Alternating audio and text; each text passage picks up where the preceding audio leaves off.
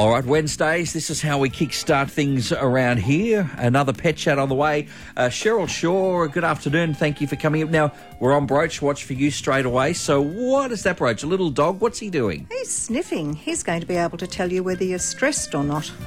Oh, okay, so not sniffing another dog's backside. That's not what he's doing? No, definitely not. All right. And also a big good afternoon to Dr. David Tabrett, who will be here answering some of those important pet questions today. Good afternoon, David. G'day, Mark. All right, so you're ready to answer everything, and whether it's a dog, a cat, a parrot, a snake, husband? And I've been told that this show often gets confused with a comedy show. Is that right? Yeah. Do you think I'm that funny? No. Okay. Let's stick to vetting. Let's stick to vetting. Look a bit out of sorts today, mate. What's going on? You a bit tired? What? No, I'm all you're all right. good? I went for a swim down at Merriweather Beach. Water's beautiful. And if we do get time, I wanted to give people a heads up about what are the beach hazards for your pet this summer. All right. Well, look, you know what? We've got some calls coming. We might have to... Let's go to your beach hazards first, David. Oh, okay. Well, look, just before I start on that, I just wanted to mention we talked last week about tick serum shortage and just emphasising to people, make sure you have your pets on tick preventatives. There's some very good ones because we're in the severe shortage and we may not be able to treat your dog with tick anti-serum if they do become affected. There are small supplies starting to dribble through. We've got 18 bottles on order and we got 2 last week. So maybe that's starting to come back in. But back to the beach, there's a couple of things. We talk about this every summer. Few things. One is be careful. If a lot of people take their dogs to the beach, right? Lake, ocean. Yeah, we've got some wonderful natural environments around us. But one of the things we see a lot of is dogs that pick up pufferfish. And if they just get them in their mouth, what happens is the pufferfish actually contains a toxin called tetrodotoxin that will paralyse your dog. Now, a lot of time it'll make them vomit, but even still, they're absorbing the toxin into their bloodstream. So it's the same toxin that people have in Japan. Same toxin. It's the same compound, I guess, that people are having in Japan, and where I've lost the name of it. Where they get numbing around their mouth. Yeah. But the same thing happens with dogs here in Australia. So be careful of that. Stay away from dried, dead or even freshly dead pufferfish on the beach. They're dangerous. All right, so we'll get into some more of that in a little bit. Good afternoon, Tracy at Karua. Your female lorikeet there is laying a lot of eggs. What's happening, Tracy? Yeah, so she has laid eggs. I've only had her since April. I stole her son-in-law. And, well, we thought it was a he, but obviously she laid eggs. And so I'm just worried that, she just wants to stay on them all day. I kept them with her for 3 weeks, and then I got rid of those eggs, and she's back to normal now.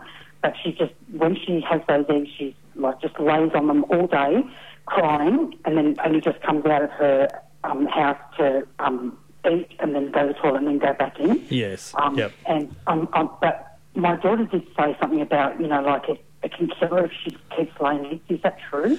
Well, if you don't do anything about it, yeah, it could certainly cause her... metabolically, laying eggs is an incredible amount of energy and effort, right? Yeah. And it'll just completely drain their metabolic systems. It changes the things like the bone density and kidney function and all of these sort of things. Look, I would say, particularly because you've only got the one lorikeet, is that right? Yes. Yeah. Okay, I would take the eggs out straight away. Okay, don't leave them for 3 weeks? No, because they're not going to hatch. So all you're doing is actually sustaining the hormonal cycle that makes her really clucky on the eggs. And so what we want to do is actually take the eggs out. I would probably also look at bumping up the calcium level in her diet. There are powders and some people... I've got a little egg, a little bell thing that's calcium. Yeah, so this is an inorganic form of calcium, right? It's usually calcium carbonate. So you can get inorganic, but you can also get liquid supplements that are an organic form of calcium, and that's absorbed a bit better. But birds are actually pretty good at metabolising that. So Either way, I'd make sure you've got that green leafy vegetables are also another good source of calcium. Yeah. If you also just make sure particularly with a lorikeet, we don't want to have any seed in their diet. Yeah, no, I'm very careful. The thing is, and this is going to be one of my other questions, is because she is spoiled. Like she doesn't live in a cage. And when I have to go out, I put her in. I bought her this beautiful big cage, and she doesn't want to go in there because she's too spoiled, and she's goes to the toilet and she's sleeps in a breeding box in the cupboard at night time. But she does. I'm worried that because she won't eat that lorikeet food, she's very fussy because I give her food for breakfast. She has sultana brown and honey, and she has corn, lettuce. She eats everything like fruit and berries and lollies and loves lollipops and all that type of thing. I'm not sure about the lollipops. Which ones are these? She eats the Chupa Chups. She loves them. Oh, okay. We probably want to get away from those high sugar treats. I know. Let's. You can actually get lorikeet mix. Okay, that mixes up, and a lot of people often mix it with just water, sometimes with juice, but they'll even just take it dry. And well, that's what she has, but that's what I'm worried about. Like I've got that proper lorikeet mix, and that but she because I've spoilt her and given her what I eat like sultana brown or wheat bix or porridge, she won't eat that mix anymore. She wants to eat the normal food. Yeah, we need to get a little bit of discipline around her diet, and I think you'll find a bit of a change once you take those eggs out. Don't let her sit on eggs. Give her. The other thing is go out into the garden, get some. There's some wonderful wattles and all sorts of flowers and so on. Yeah. Get plenty of that in there as well, and you need to lay off the human food that you've been giving us. So I think you'll get her back to health just with doing those things. All right, best of luck, Tracy, and your lorikeet. Good afternoon, Marie at Swansea. Your 11-year-old dog has a large number of warts, Marie. Yes, that's right. Thank you. He's a Shih Tzu cross. Yep. And going back a bit, he had 2 or 3 warts, but lately he's just getting, they're just popping up everywhere. Yeah. Recently I went to the vet for his annual checkup and showed her, and she said, well, they can be cut out, but they were not cancerous. Mm-hmm. Yep. She said, though, if they change colour to bring him in. Yes, or if they're bleeding would be the other thing. It depends where they're located. So you said everywhere. Is that like head, legs, torso? Yes. Yeah? All of those places. All of those places, okay. On the back of the neck. Okay. Side of the head. Yep. There's even a new one just come up near his lip. Foot, leg. Yeah. We do see papillomavirus, which is probably what this is, papillomavirus infecting animals. Most of the time they don't really flare up that much, but that probably indicates the immune system is a little bit run down. Maybe that's an age-related thing. Maybe there's something else going on, and that's what's allowed this to flare up. And yes, on their own, they're probably not going to cause much worry. But if they're in a pressure point area, or if they scratch them, then obviously they can get infected. In those circumstances, I'd say definitely look into getting them removed.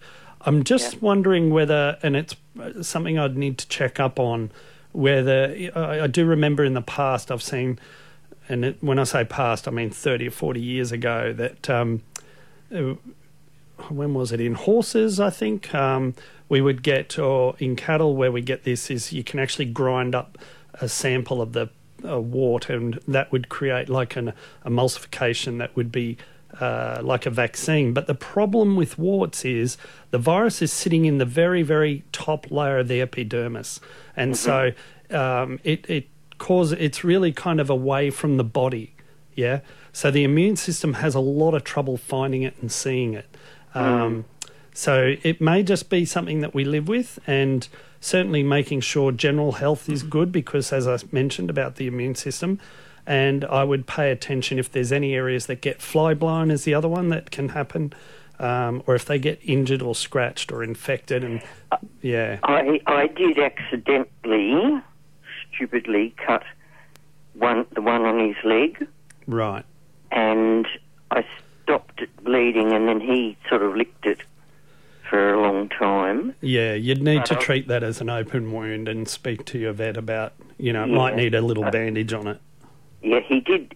Well, since then, he's sort of continued to lick it off and on. Yes. But it's not bleeding or anything. But, yeah, I'd keep an eye on them, and certainly probably photograph them is another good idea, because that way you can keep a track of them. And then, in 3 months or whatever it is, you photograph them again and you can go, well, that one's the same, that one's different. And that'll make it easier to decide what to do with whether they need removing or so on. So I'd say get some photos and track them that way and keep in touch. Cheryl Shaw is here. Of course, we'll be talking about dogs and sniffing and smelling and all that sort of really cool stuff with Cheryl. Dr. David is here also. And good afternoon, Lynn at Shortland. What's happening with your Chihuahua, Lynn? I've got a little fella who's only not quite 2. He's got a habit of on his blanket, he'll lay down on them and then he'll sort of bite and pull it up into a peak between his paws, front paws. Then he'll lick it a little bit and then he'll bite it. And he's got all these little holes all over both of his blankets. He's very bored. That's bored. Yeah. I'm recently, as I said on the show last week, I've got 2 little puppies just come to the house, and my goodness, they keep you busy, and I'm in the circumstance where they also keep themselves busy, but not always in a good way. But I noticed exactly what you're describing, Lynn, that they'll just start chewing on the blanket. To be honest, I mean, it's a normal behaviour, right? They're just chewing is how they explore the world. They, get it in between their mouth, and then they know what the texture is and the taste and the smell and so on. And ultimately, it also probably feels pretty good for them. It's, repetitive activity, and it's comforting, and it keeps them occupied. So the key here is distraction and diversion. Okay. Yeah, he goes outside and comes back in, and I'll be sitting on the lounge, and I'll have his blanket on the lounge. Yeah. And he'll come in, he'll jump up on his lounge, and straight away start doing it. Yeah. Well, if we don't want him to do it, otherwise he's going to shred. He's going to end up chewing through blanket after blanket over time, right? So we need to divert his attention when it's happening. Not with the rousing on him or anything. We're not smacking him. We're not doing with that. We just want to get his attention. If he responds, you can use a food treat in that circumstance because you've been able to get his attention, and that means that you're more important than, the blanket or whatever it is.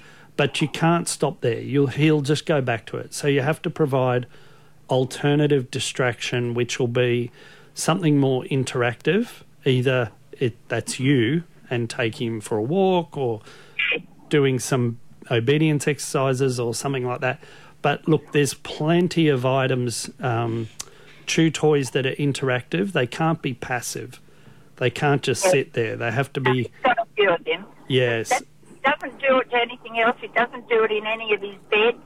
He's got a bed in nearly every room.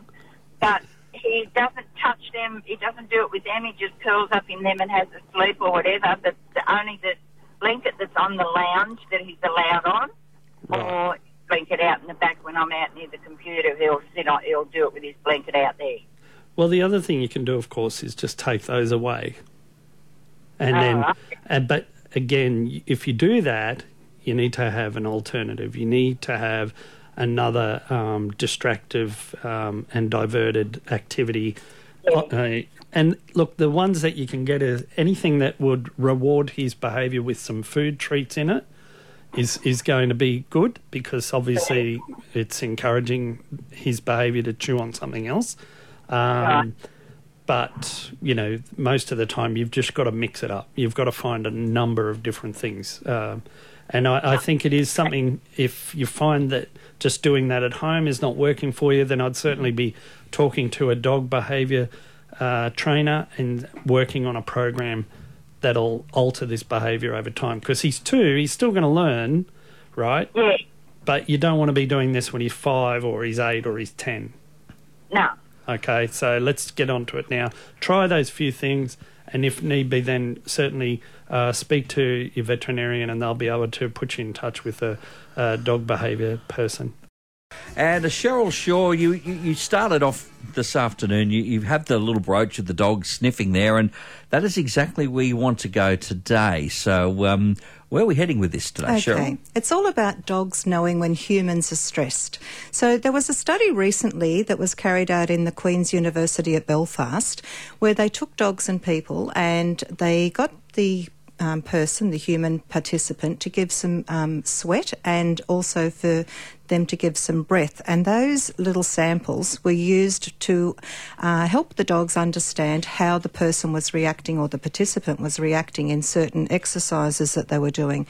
And what they got the human to do was to do problem-solving maths. And the dog would smell the human's sweat and their breath, and that would indicate whether they were stressed. Now, interestingly, they would alert these researchers when the person was stressed.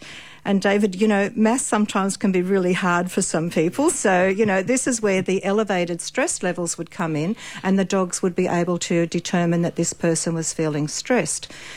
One of the other interesting things about it was that the participants don't have to be known to the dog. So this is where it's going to be really great for like post-traumatic stress disorder when they're putting dogs with people like that are really suffering from, elevated anxiety.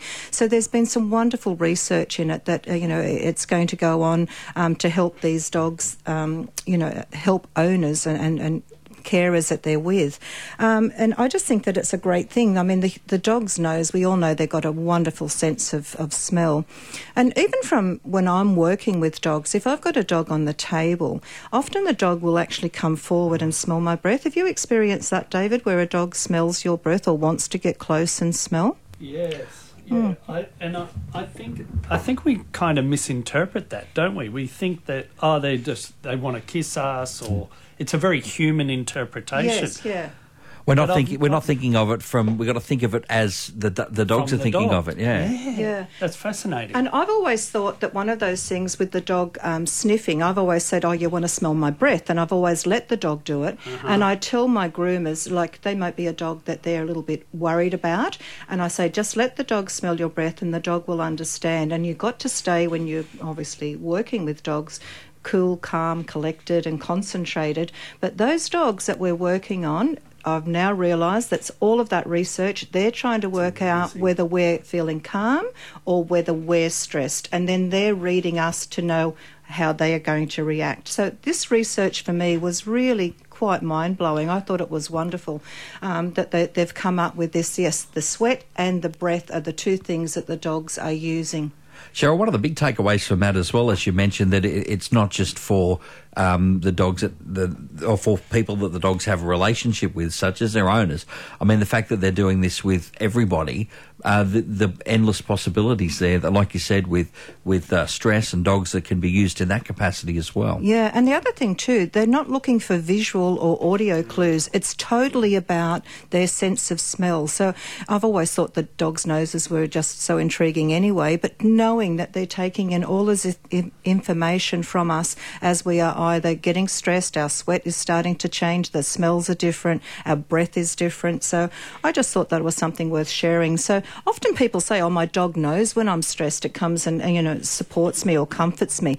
I was involved with Delta Society. I sponsored a dog named Harley who recently passed. But I went to watch Harley and in a couple of different situations. One was at a school where he was helping children with reading who were non-verbal, very, very very reserved.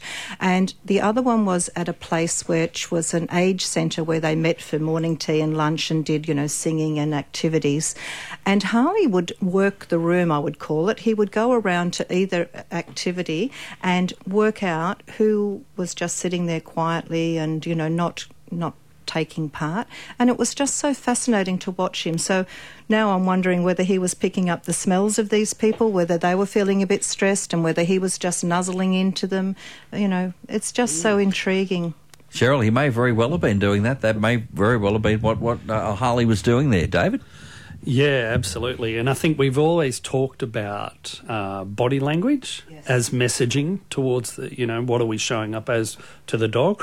But isn't it intriguing that the dogs actually can, even when we think we're appearing a certain way, maybe those smells, the pheromones, etc., that we're giving off, the dogs are picking up as well. I think this has got incredible implications across a whole range of areas. And I'm just thinking purely from my perspective is in the consult room when an owner brings their pet in, how I react and how I react with the dog. Sometimes they're really aggressive dogs.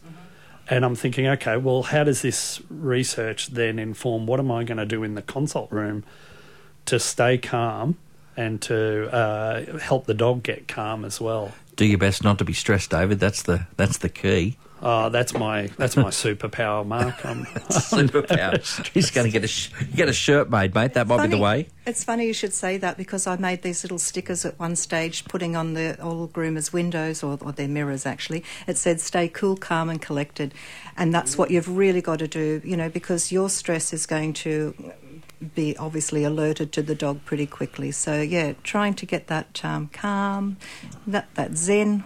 Yeah, all right, make sure you do that because otherwise the dogs, I'll sniff it out of you anyway. Now, Cheryl, I know whenever there's a brand new dog of the week, you kind of get pretty excited as the webpage opens up, don't you? Oh, this one's really cute as well.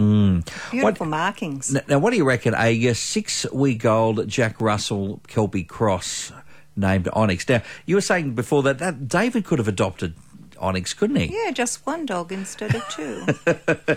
He's never going to live that down. Cheryl always says one dog only. We've explained the reasons why. And what did David do, Cheryl? He went out and bought 2. But I'm sure he's going to train them well, and and he'll do the right thing because he understands. Of course. A work in progress. All right, so our dog of the week, that is a thing up on the Pet Chat page at 2NURFM.com.au if you would love to adopt a brand new dog. Onyx may be for you. Your typical cute, cuddly, loving, very playful, goofy, curious type of little fella there. Becoming pretty confident, enjoys running around outside, exploring, playing, wrestling with his siblings there. Loves being around the foster family as well. Now, as for toilet training, guys, he's still working on it. Okay, he uses the opened doggy door at the moment regularly so he can come and go as he needed. He's microchipped, had the first vaccination and all of that.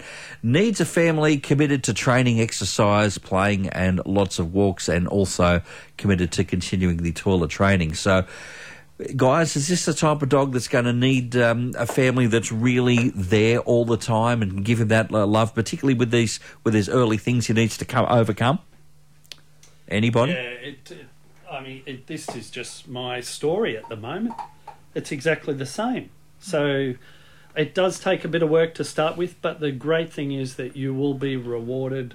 A Jack Russell Cross Kelpie is a dog that's going to love exercise, but also love its family as well. So I'm sure that Dog of the Week will be able to find, someone's going to lob up and want to look after Onyx and give him all the love he deserves. All right, that sounds pretty good. 49216216 if you have a question for our team today. All right, next up, we'll have a chat to... no, we've done that one. No, nobody got left. Okay, 49216216. About 60 seconds left if you have a question for our Pet Chat team today. David, I know you were talking earlier on about water hazards for some of the dogs and everything in pets. Yes. We talked about the pufferfish, but there are a few other things, and just because we're rapidly approaching that season, I thought we should remind people, of course, there's another one that's known, it's called sea hares. Sea hares, yeah, Hares, like rabbits. but they're definitely not. They're a mollusk without The rabbits of the sea. mollusk without a shell, but they've got all these fronds on them, so they look like they've got big ears, right? And they actually are slightly toxic. They'll cause a stimulatory effect. So whereas your pufferfish causes paralysis, the sea hares cause like seizures. And the first time I ever saw one, I thought it was a dog that had eaten snail bait, but there's no snail bait in the ocean. It was actually sea hares. So that's another one to look out for and stay away from them. When they're on the shore, they're just like a brown or a blue blob on the beach. They don't look like anything. So you may not recognise what they actually are to start with if your dog does have an interaction with the sea hare. Blue bottles, of course. If we get an onshore breeze, you may see blue bottles, and pets can be stung by blue bottles just as much as we can, so be careful with that. The other thing that we've seen is salt water ingestion.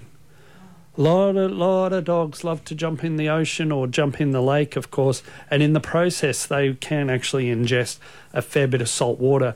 Now, the interesting thing about salt water ingestion is that it's irritating to the gut. So the first thing that they'll do is they'll get vomiting and diarrhoea. So you think, okay, well, that's going to get most of it out of their body, which is actually what happens. That's how we don't see too many that progress to more severe illness. But if you actually do have saltwater ingestion that causes more severe toxicity, it can cause brain swelling. So that's pretty nasty. And a lot of dogs, when they're chasing the ball, being thrown to catch the ball, they'll ingest a lot more water, catching the tennis ball or the ball in the water. David, years ago you mentioned razor clams. Are they still around? Are they a problem? Yes, they are. Primarily because they're so sharp, their shells. And so you're going to see some injuries to pets. So just be very careful on the, the shallow water as well. All right, couple of things to look out there for. That's it for us today, guys. Thank you so much, Dr. Thanks, Mark. David Tabrett, and also Cheryl Shaw. Thank you.